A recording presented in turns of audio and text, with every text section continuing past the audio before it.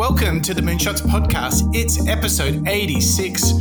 I'm your co-host, Mike Parsons, and as always, I'm joined by the man who's full of positive cues, behaviors, and rewards.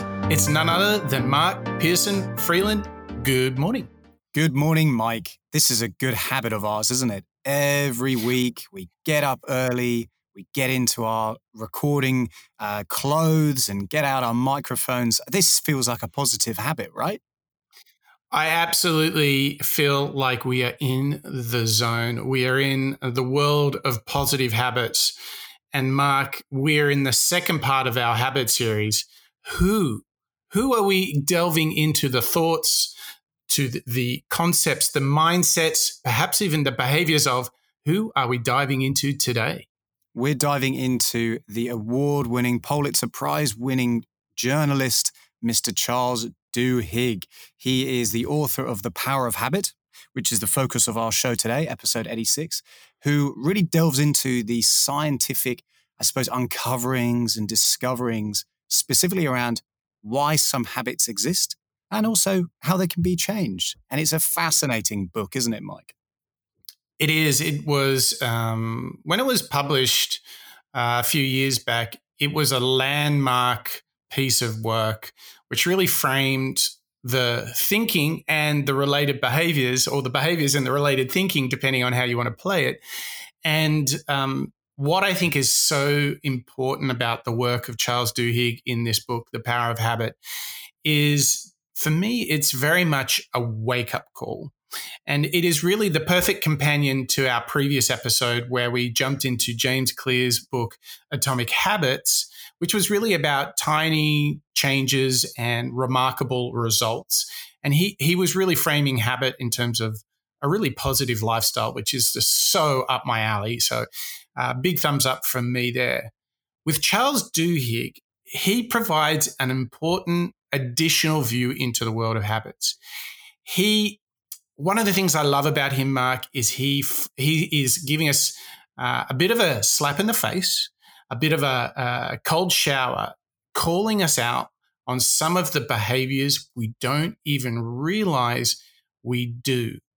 And I think the power of understanding that is so important if you want to be the very best version of yourself. I think The Power of Habit is an essential book full of essential ideas that will help us be better.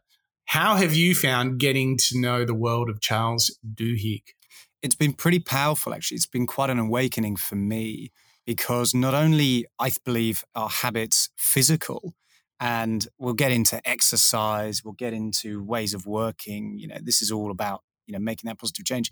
I also think that habits can be a mental mindset as well. So when you are thinking, for me, if I'm thinking, maybe I've lacked a little bit of confidence here, or maybe I'm delving into why I've reacted in a certain way too much, that in itself is a habit.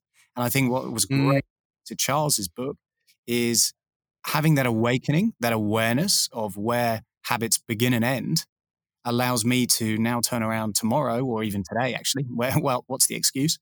Today, and make that positive change, that reinforcement, that rethinking or restructuring of how I consider my habits. So for me, it was a big awakening, actually. Yeah, I couldn't agree more. And I think when we break down what's ahead of the next hour together, where we sort of unpack the world of Charles Duhigg, I think our listeners are in for a real treat, because we're going to understand from a very personal point of view how Duhigg really uncovered this world of habit.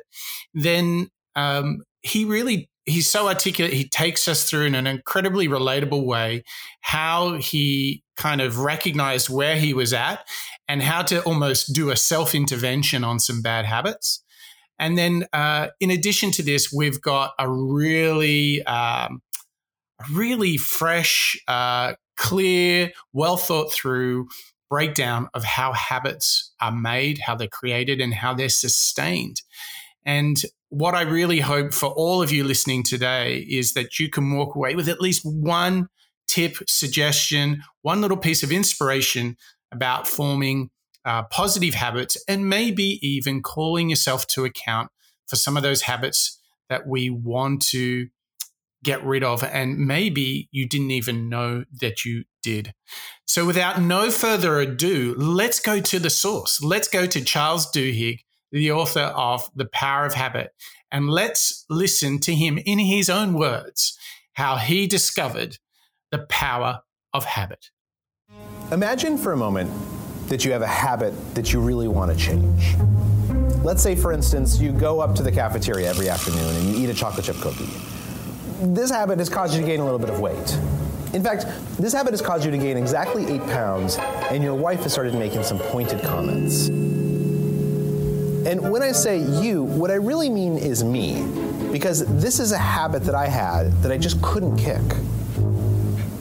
To understand why that habit was so powerful and what it would take to change it, I had to learn how habits work. Every habit functions the same way. At first, there's a cue, some type of trigger that makes the behavior unfold automatically. Studies tell us that a cue can be a location, a time of day, a certain emotional state, other people, or just a pattern of behaviors that consistently triggers a certain routine. To figure out the cue for my craving, I spent a few days tracking exactly when the urge to eat a cookie hit. And what I noticed pretty soon was something interesting. The cookie craving always hit about between 3 o'clock and 3:30 in the afternoon. That was my cue. It was a certain time of day. The next part in the habit loop is the routine, the behavior itself. And for me, that was pretty easy to figure out. Every day between 3 and 3:30, I'd get this craving for a cookie. I'd get up out of my chair. I'd walk over to the elevator. I'd take the elevator up to the 14th floor. I'd get out. I'd buy a cookie, and then I would eat it while talking to my colleagues in the cafeteria. The last part of the habit loop is the reward.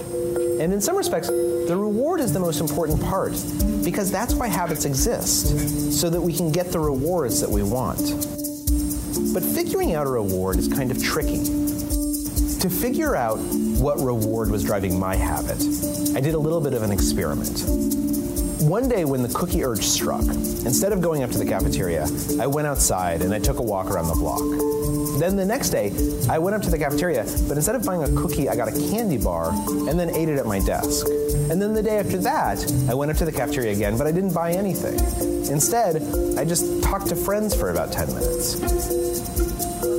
You get the idea. What I was trying to do was test different hypotheses to figure out what reward I was actually craving.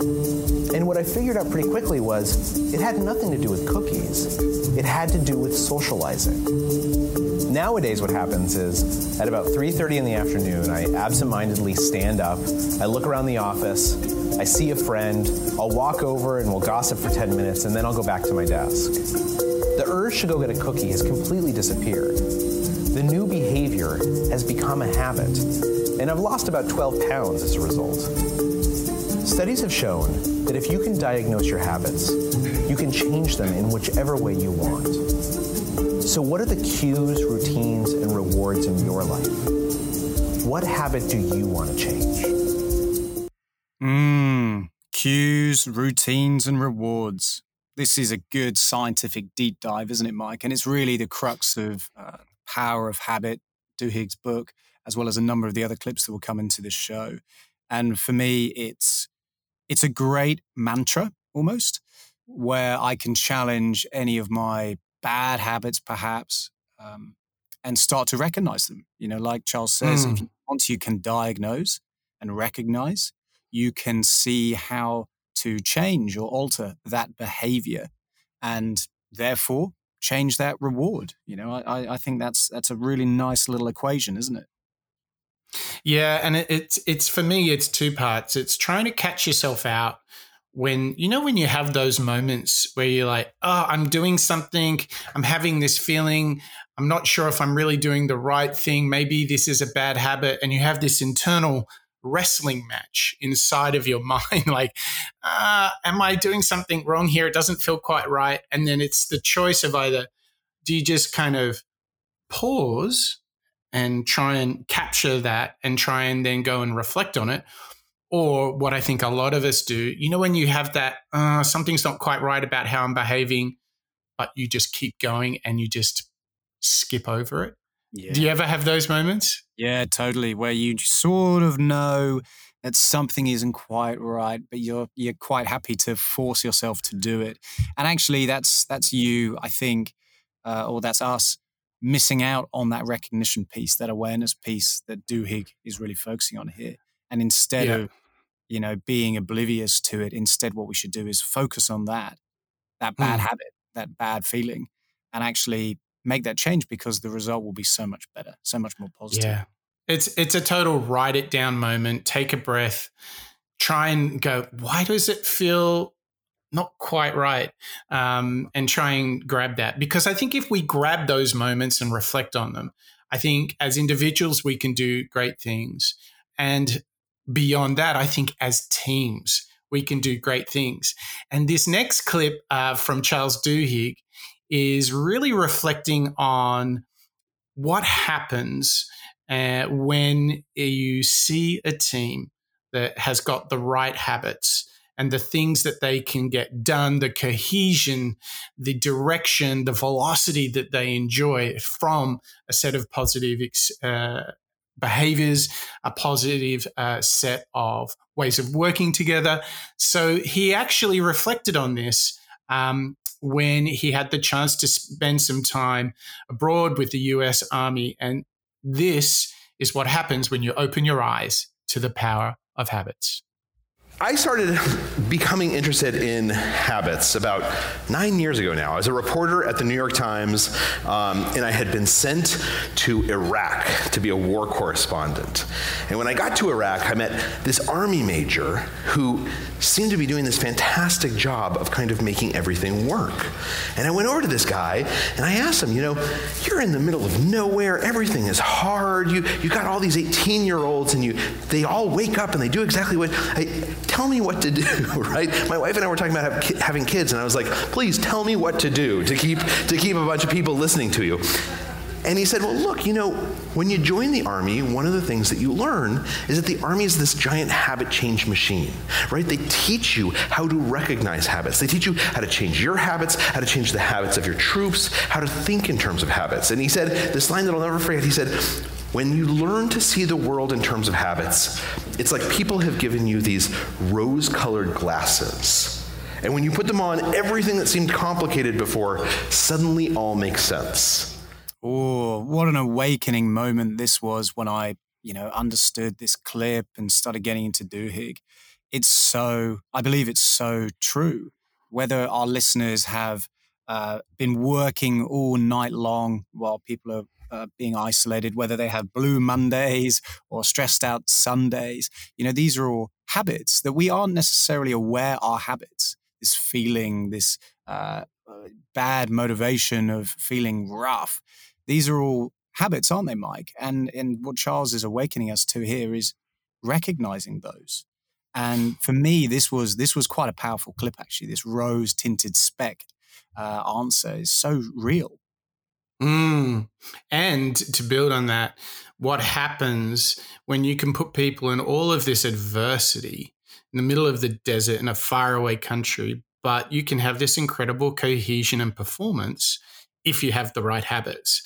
And I think that's what sets up the rest of the show. We're going to get into habit training, the habit loop, and pulling it all together with the wisdom and the inspiration from Charles Duhigg. But before we go there, I think, Mark, we have to remind folks, they're probably thinking, well, this whole habit-forming series sounds great. I missed James Clear. Where do they go if they want to get into the very famous, I might say, back catalogue of the Moonshots podcast? The back catalogue archive. Everything can be found at www.moonshots.io. We have 85 shows up there already. We've got some incredible authors. We've got innovators from around the world. We've got transcriptions, show notes, links to all sorts of interesting stuff. I highly suggest, if you're interested in what you're listening to in the Habits series, please go and check us out and find all of the other shows that we've got in the repository on moonshots.io. And we're always quite partial to an email, and you can email us at hello@moonshots.io. We love when our listeners from all over the world suggest to us who we might consider for our next shows. We've got Adam Grant's series, which was incredibly popular, to thank to you, our listeners. It was suggested by you. So you got him on our radar. So thank you for that. And don't forget to head over to moonshots.io, where you can get so many Moonshot podcast goodies. But I think one of the biggest goodies we can give you right now is to get into some serious habit wisdom. Mark, where should we start on this journey of habit training? Well, we've just heard Charles tell us a little bit about recognizing habits. We've heard how he really got into this awakening towards rose-tinted worlds, understanding and recognizing habits in all of our daily lives. But especially now, when the world seems a little bit sideways, everything's sort of changed, what we've got to remember is that habits are consistent. Habits are around us all the time. So what we're about to listen to in this next clip is Charles telling us when things do change, just recognize how to change yourself in order to reflect that unbalance. So this next clip that we're going to hear is Charles telling us recognizing the lag and how to exit the lag. The English poet John Dryden once wrote, "We first make our habits, and then our habits make us." And that's great news when you have a habit that helps you succeed. Our habits can propel us to incredible accomplishments. But when life changes, when our goals or values or our job or family shifts, our habits can hold us back, especially if we don't understand how to change them. And think of a time when your values or aspirations changed, but you failed to change your behavior to match them. Or your roles and responsibilities at work shifted, but despite your best efforts, your performance didn't keep up. How did it affect your life? In the power of habit training, this delay between wanting or needing to change and actually changing is called the lag. And that lag can affect our personal relationships, our social life, our jobs, our health, even our families. Most of us try to exit the lag through willpower. If we just try hard enough, we think, this time will change. And sometimes that works, but often it doesn't. Studies tell us that willpower is like a muscle. It gets tired and often fails us when we need it the most. And then we get discouraged, or even worse, we start to feel guilty or frustrated or stressed, making it even harder to change next time. And once you've identified your lags and the habits that might be holding you back or helping you get forward, and you've learned how habits work, that's when you have this insight to start fiddling with the gears inside your head, to start changing the patterns in your life. Each day begins to feel less like a mountain of obstacles and more like a game of chess, where you apply your skill instead of your willpower to succeed. A game of chess. I love that. That to me is perhaps one of the most important ways to think about calling yourself to account, calling yourself out for these bad behaviors. Don't try and achieve success through brute force. Don't just make it a matter of will. Play the smart game too. And what I love about this is I really do try and reflect on my own behaviors in exactly the same way. Like I take the Charles Duhigg prescription right here. I try and look at lag. For example, when COVID and work from home and quarantine started, I deliberately and meaningfully instituted a habit of running regularly. And it went from 2 days a week, 3 days a week.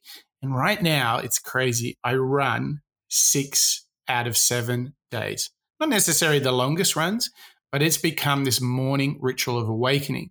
And I used this great desire, this willpower to be as healthy as I can be. But then I thought to myself, there's nothing better if I'm going to be working at home a lot more. I played it a bit like a chess game and said, well, I don't want to use the exercise bike at home. I want to get out and about. So there is nothing better in my life than a sunrise run in the morning, even if it's a bit chilly in the Sydney winter. And that was where I saw the lag and played a game of chess. I love this. This is the ability to see the gap or the lag between the behaviors you have and the behaviors you want. And this is where Charles Duhigg offers us so much counsel and advice and help. Mark, I'm gonna cast the light towards you. Where have you recently seen the lag or the gap, and where have you instituted a little bit of Charles Duhigg? Well, for me, again, using isolation and remote working as a bit of a stepping stone here, for me, I think there was an anxiety that came from not collaborating face to face with my teammates during the days. And I think the remedy for that, again, thinking as a chess game and trying to avoid a bad habit of being totally unaligned with the way that we work, would be through communication, setting up invites and sessions in the diaries for, morning scrums, end of day syncs. For me, and again, I'm a little bit like you, Mike. I love my exercise, so I'm not disregarding that at all, because I certainly try to get into regular workouts too. But this idea of working out and staying disciplined with regards to work and the career aspect, for me, that felt like a pretty significant, change, recognizing that there was an opportunity for productivity to go down, and instead trying to cut that off at the pass and make sure we stayed highly aligned. For me, that was us recognizing this change and making that difference, making that that fiddling with the pattern, as Duhigg says. Yeah, and so I would take this moment to challenge all of our listeners and say to you, what have you noticed? I mean, the world has changed for everyone a lot. So, your home life, your work life, your neighborhood, your community, the city in which you live. Where are the moments that you feel, maybe I'm still acting in the old way, but I'm living in a new world? And so I challenge you to go and find those moments where it's a bit uncomfortable or it doesn't quite feel right. And I'd ask you to think about, where is the lag there? Use some great Charles Duhigg thinking and try and identify. And you know what? It's a chess game. Experiment with a couple of different approaches. See how you can mix it up a little bit to create a set of habits and behaviors that just feel better. Because I think if we can capture those moments of discomfort and then optimize our life for the better, I think we're really on the right path. But this is not the only thing where Charles Duhigg can inspire us and help us. I think what he can do is he can actually reframe some of the conventional thinking about motivation. So let's now jump into Charles Duhigg and listen to him talking about motivation. When people feel like they lose motivation, it's often not that they've lost motivation. It's often that they have failed to recognize how what they're working on corresponds to their deepest goals. One of my favorite examples of this is I was talking to this one professor, and he said he hated grading students' papers. He has to grade students' papers all the time, and it's the least favorite part of his job. And so he has this mantra whenever he sits down to start grading students' papers. He says to himself, okay, I'm going to grade these students' papers because by doing so, the university can collect tuition dollars. And if the university collects tuition dollars, they can fund my research. And if they can fund my research, I can find a cure to cancer. And if I find a cure to cancer, I'm going to save people's lives. So by grading students' papers, I am saving people's lives. Our brain can very easily forget why we're doing things. It just gets focused on the task that's right in front of us and the fact that it's boring and hard.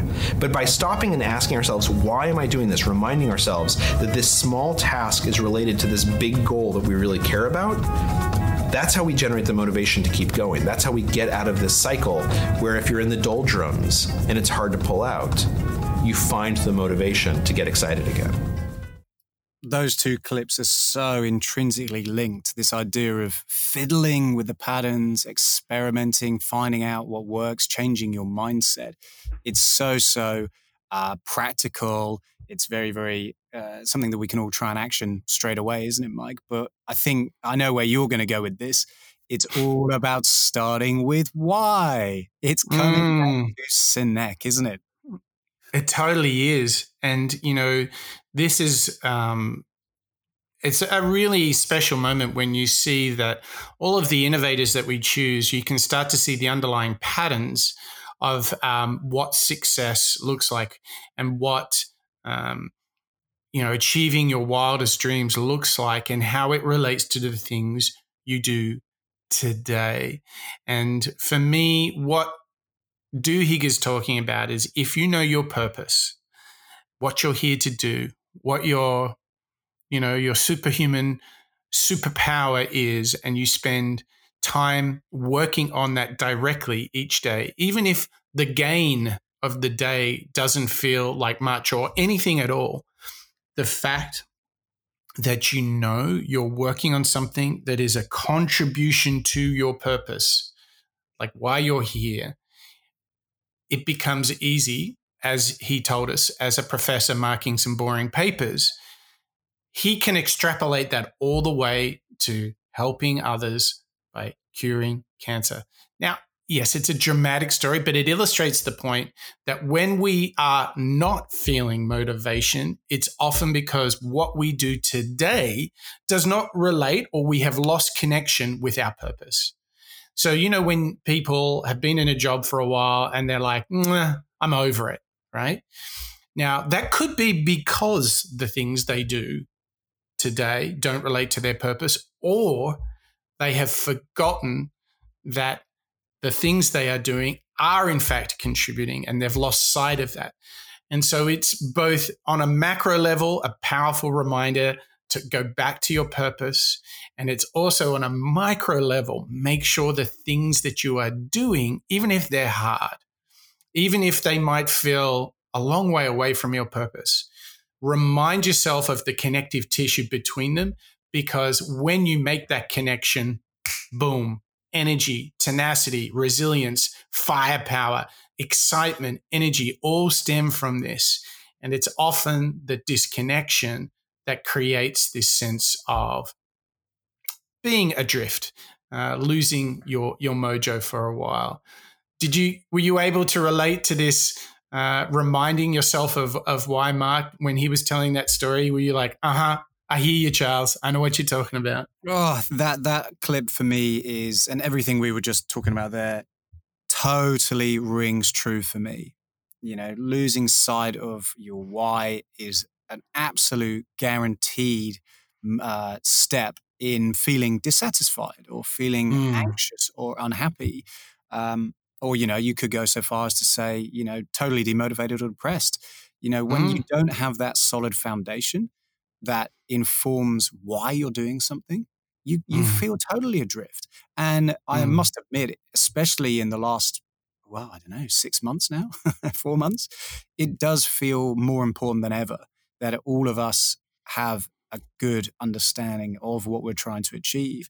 Because that professor example, marking papers, sure, we all do work that sometimes seems a little bit boring or unnecessary in the grand scheme of things. You can't all go climbing mountains every day, but each of those little steps are or should be steps that help you climb up that mountain and achieve that goal. So for me, that whole all of Duhigg's work, this whole habit series, in fact, just helps me realign myself and work towards creating what my world should be and how I can be the best version of myself. It's so powerful, I think. You mentioned creating, Mark, and we got to give some props to our transcontinental audience, because they've been doing some creating too.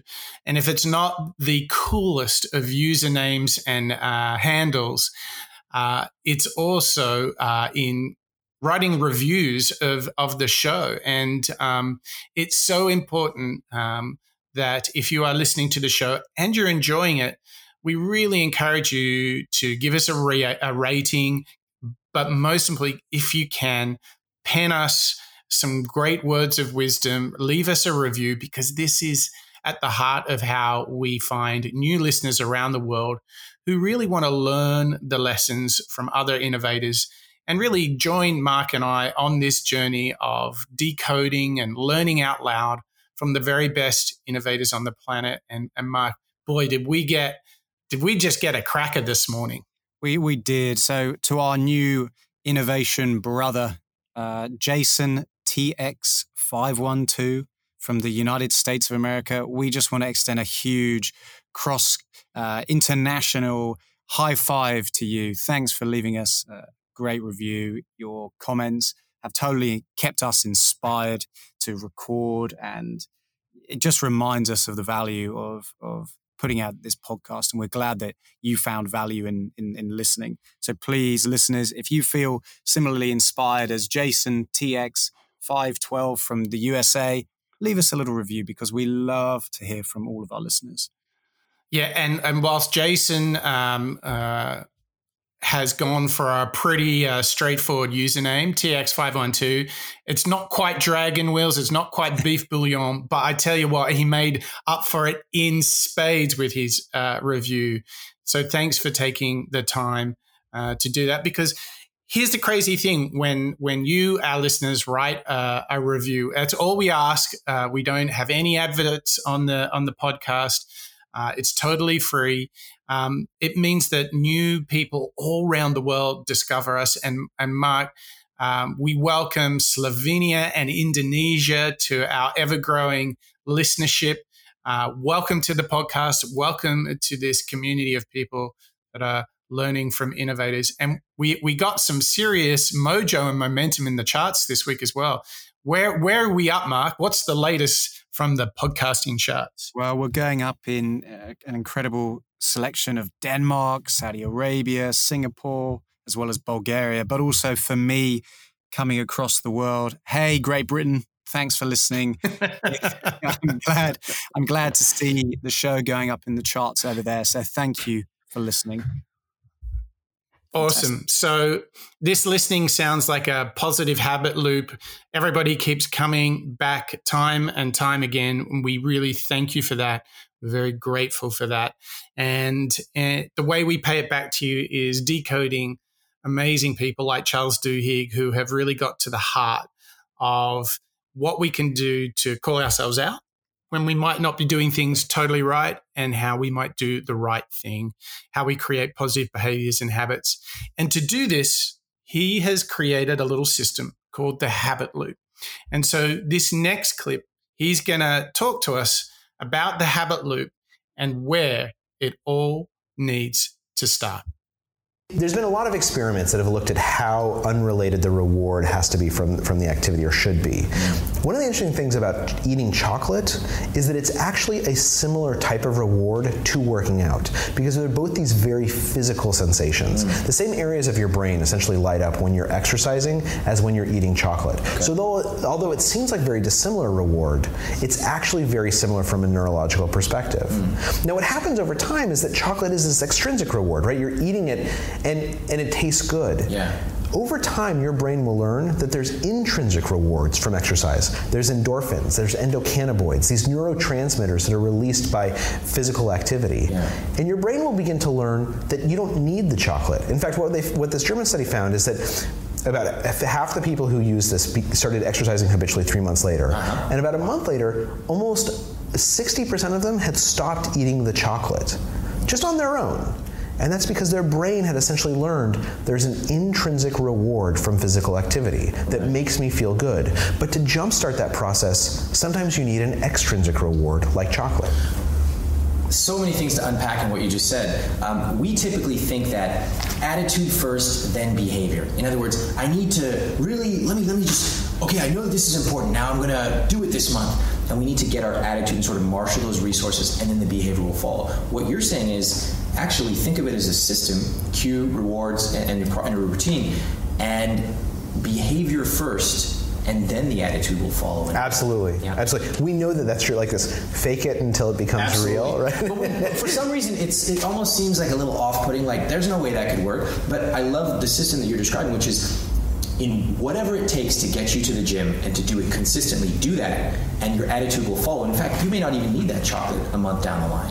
That's exactly right. And we know that in psychology, as you know, there's this whole field called essentially self-fulfilling mental image, right? If I behave that I'm a good person, eventually I actually start thinking like a good person. Similarly, if I can convince you to smile more each day, even if you're not happy, you're going to end up actually being happier. We look to ourselves for clues as to who we are. And if you can create the habit, one of the things that's interesting about habit is that we know from studies that habits themselves tend to inform our self-image very little. You take a shower every morning.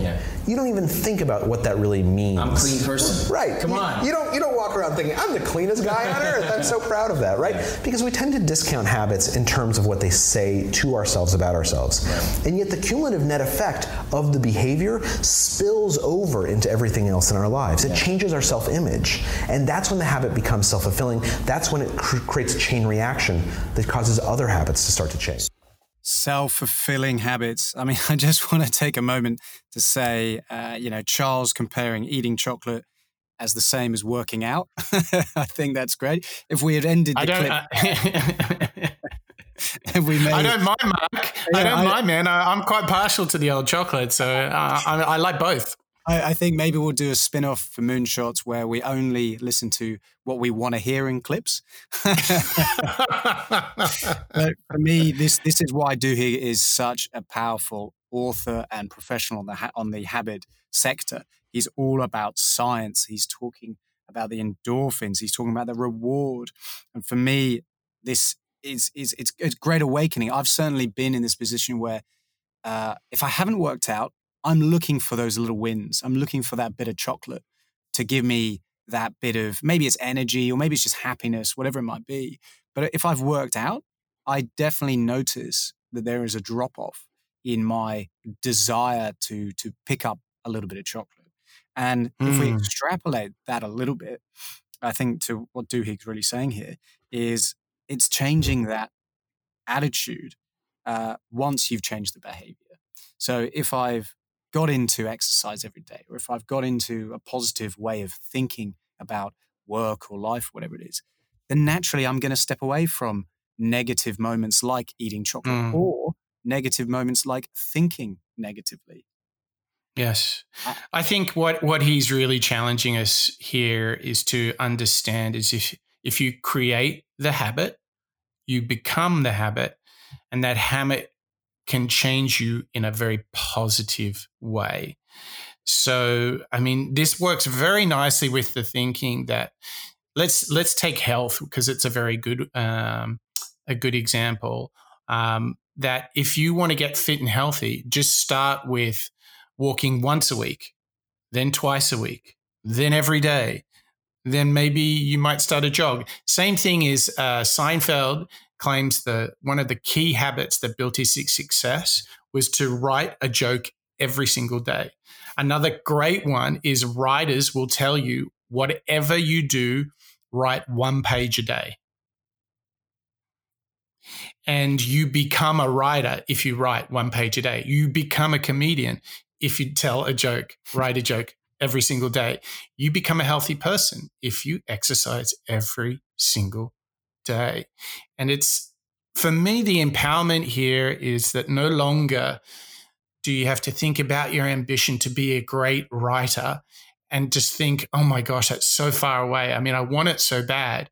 The power of Duhigg's model is focused. Like he was just saying, whatever it takes, get to the gym. Whatever it takes, write 1 page a day. Whatever it takes, walk for 30 minutes a day. Like if you can just take all that willpower and devote it to every day, do that thing that is the positive behavior, the positive routine, and really hold on to that. To me, that makes life so simple. Like, yes, you might want to build a great house. Okay, every day, lay 1 foundation, lay 10 bricks, and over time, you will be a builder. To me, the habit loop is built out of this. This is if you have sort of tuned into the awakening that he talked about in the earlier clips, then whatever it takes, make these daily routines just a fundamental part of your lifestyle, and you will become that person over time. Isn't it powerful thinking, Mark? Oh, so powerful. Again, it's really reiterating this 3-step loop of cue, routine, reward.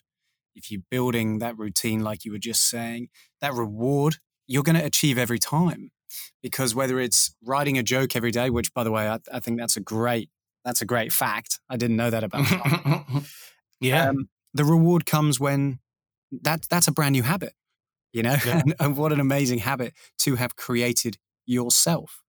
You're in complete control. You've this idea of intention, self-ownership of the way that you behave. You are taking ownership of the habits and the routines that you've got. And when you achieve it, when you get that reward, it's even better than it was before. I know. You've been in complete control of it. Yeah. And, there's this idea that what I like is like Obama had he had like about half a dozen versions of the same suit and shirts so that he didn't have to spend time thinking, what should I wear? So we see this thinking in a lot of places. Whatever you do, create the habit so that it just becomes a default way of operating. And actually in this next clip, this default way of behaving, these default routines have some really interesting positive and negative sides to them. And we're going to have a listen now to Charles Duhigg talking about when we kind of get, into this sense of auto drive, when we're not thinking about it. So let's have a listen to it, and then we can break it down, what it means when we're shutting off, when you're in the grip of a habit. Now, there's a woman named Dr. Wendy Wood, who's a researcher today at USC, she was at Duke, who followed around hundreds of people for an entire year, trying to figure out how much of our daily activities are habits and how much are decisions. And what she found out is that about 40 to 45% of what all of us do every day is not a choice, it's a habit.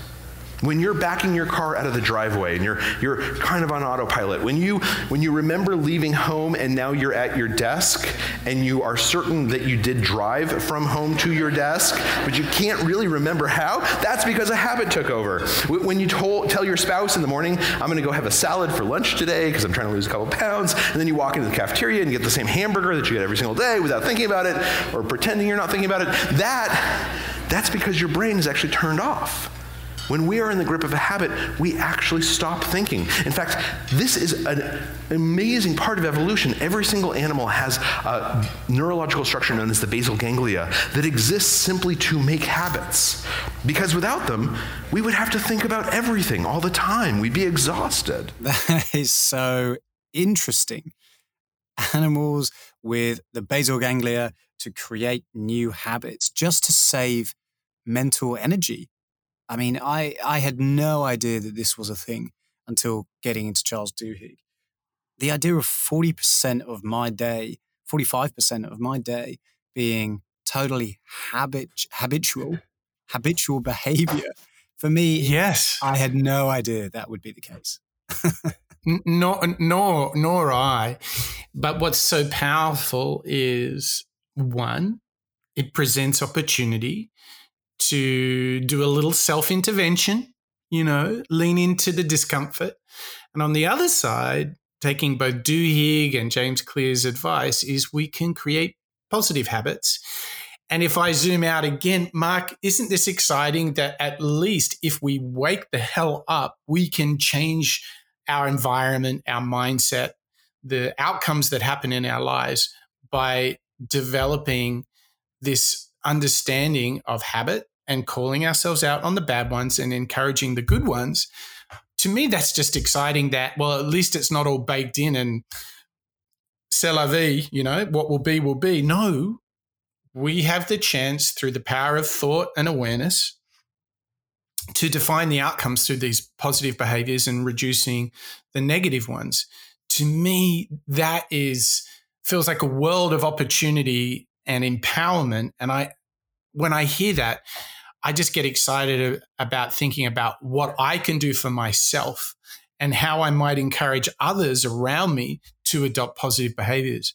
When you think about this empowerment, this permission that Charles Duhigg is giving us, how do you kind of process that into an action? Like, what do you want to do, Mark, when you hear that? Yeah, well, similar to you, I'm totally inspired by it. And it's a relief in a weird sort of way, because I feel as though I've now got, as you say, the permission to be empowered to make that change. So for me, what I'm going to try and remember going forward is my natural reaction, my natural response to moments during my day are very likely, 45% likely to be habitual. And the important thing is, just like you were saying, Mike, is I can change those. So rather than me thinking, oh, this is just the way that I feel, no, I can change how I feel. I can, through positive reinforcement and by creation of new habits, I can read a stressful situation and choose not to respond in the way that I've done it before, and instead take a moment to readdress and almost practice new responses that will therefore create a new habit around that stressful moment. So let's say it's a very, very challenging bit of work. Maybe it's a really an uncomfortable moment in working with a client or a team or whatever it might be. Instead of focusing on the negative and allowing my mind to focus too much on the difficulty, instead what I'm going to do is think, okay, well, how can I use this as a moment to create a new habit, whether it's patience or whether it's thinking about things more critically, or maybe it's being more original in my thinking. I think recognizing these as moments to experiment feels very, very empowering to me. Exactly. And as we think about these experiments, as we think about different ways to operate, once again, Charles Duhigg comes to the party. He's got some very powerful thinking. So let's take this idea of change. Let's take this idea of positive developments in our own behaviors, habits, routines, and rituals. And let's have a listen now to Charles Duhigg talking about rewiring your rewarding habits.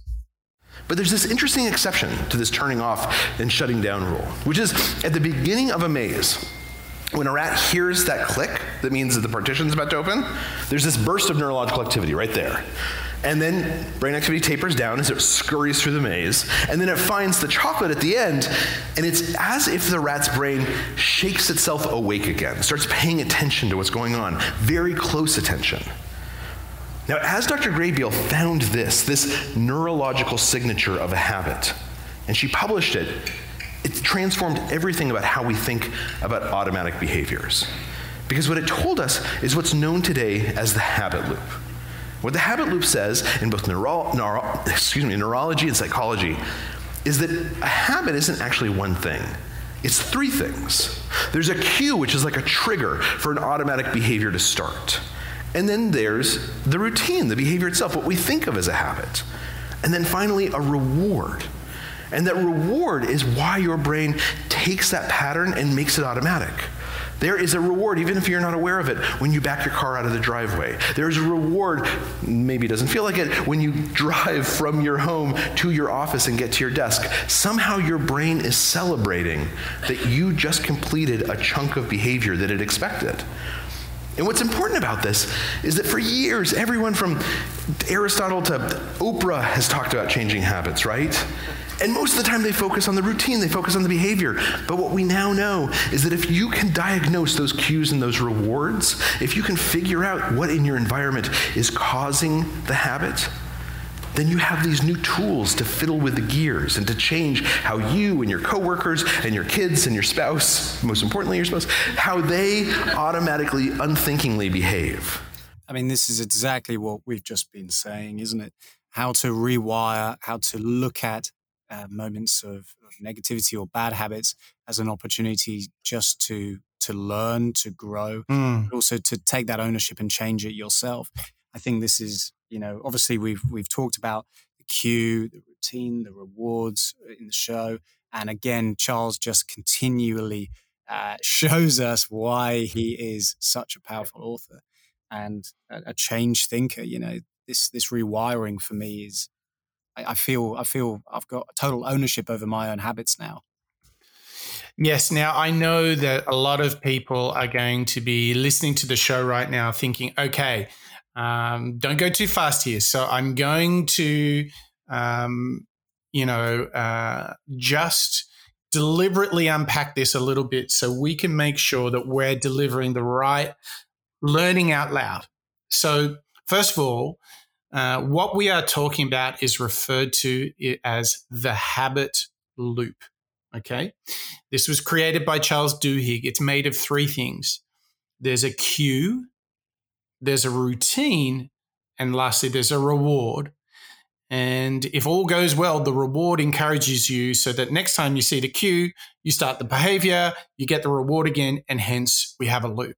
So let's just break this down, because inside of this is the magic of Charles Duhigg.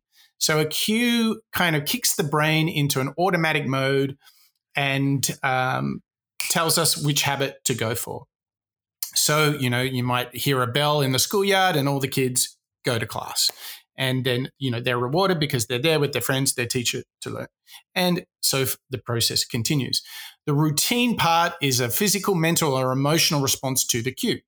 Talking about bells, full-time whistle, one team cheers, one team is a bit dejected at the end of the episode, but it was rewarding nonetheless because they saw a sports game. Cue, routine, and lastly, the reward. This is the prize telling your brain that this whole loop was worth remembering in the future. Cue, routine, reward, the habit loop. If you can then apply, and here's the magic, if you can apply this to your life, this to the teams that you're part of, what are the cues? What are the routines and rewards? You can do two things. The first thing is you can identify a cue where you have a negative response or a negative behavior. And what you can start to do is to re-engineer how you want to respond to cues, or to take it to a higher level, give yourself new cues in order to create much more positive routines. And what's essential here is to call out the reward. It could be tangible or intangible. Make sure that the reward is crystal clear, because that is the embedding inside of your brain, so that the next time the cue occurs, that little trigger occurs, you will continue with the positive behaviors. Mark, this is the path, right? This is absolutely, and most importantly, from a Charles Duhigg perspective, where you can go, hang on a sec, I've got a negative behavior to this cue.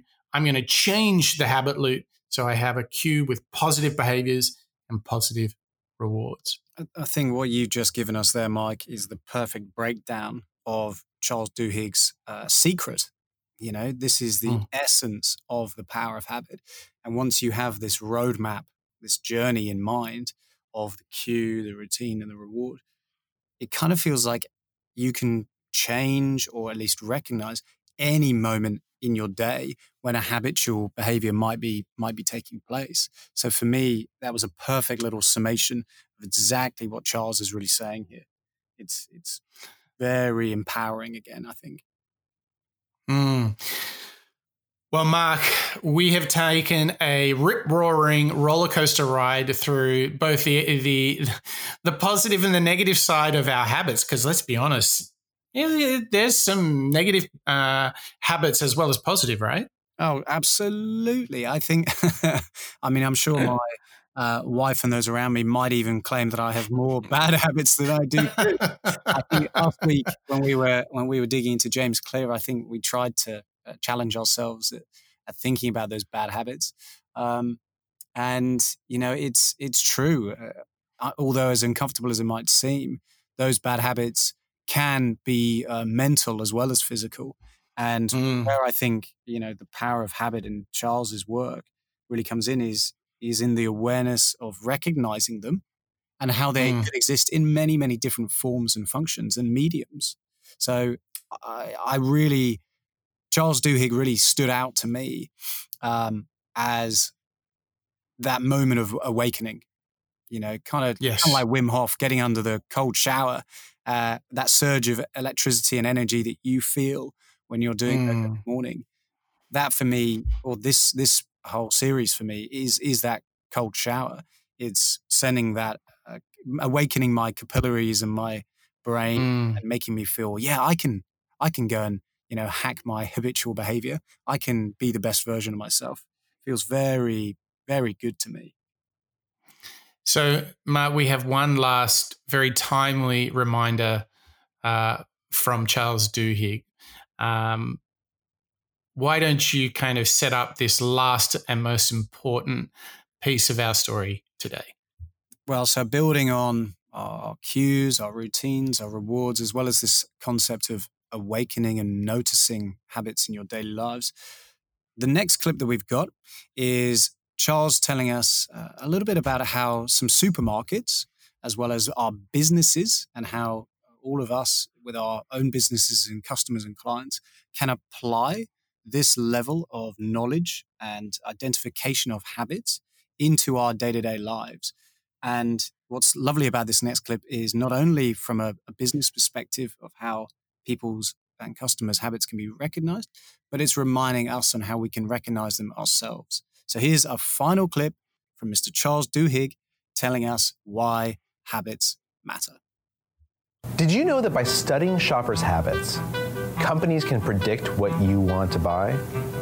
And sometimes that's a problem. A few years ago, for instance, a father walked into a Target store in Minnesota, clutching an advertisement. He started yelling at the manager. "Did you send this to my daughter?" he asked.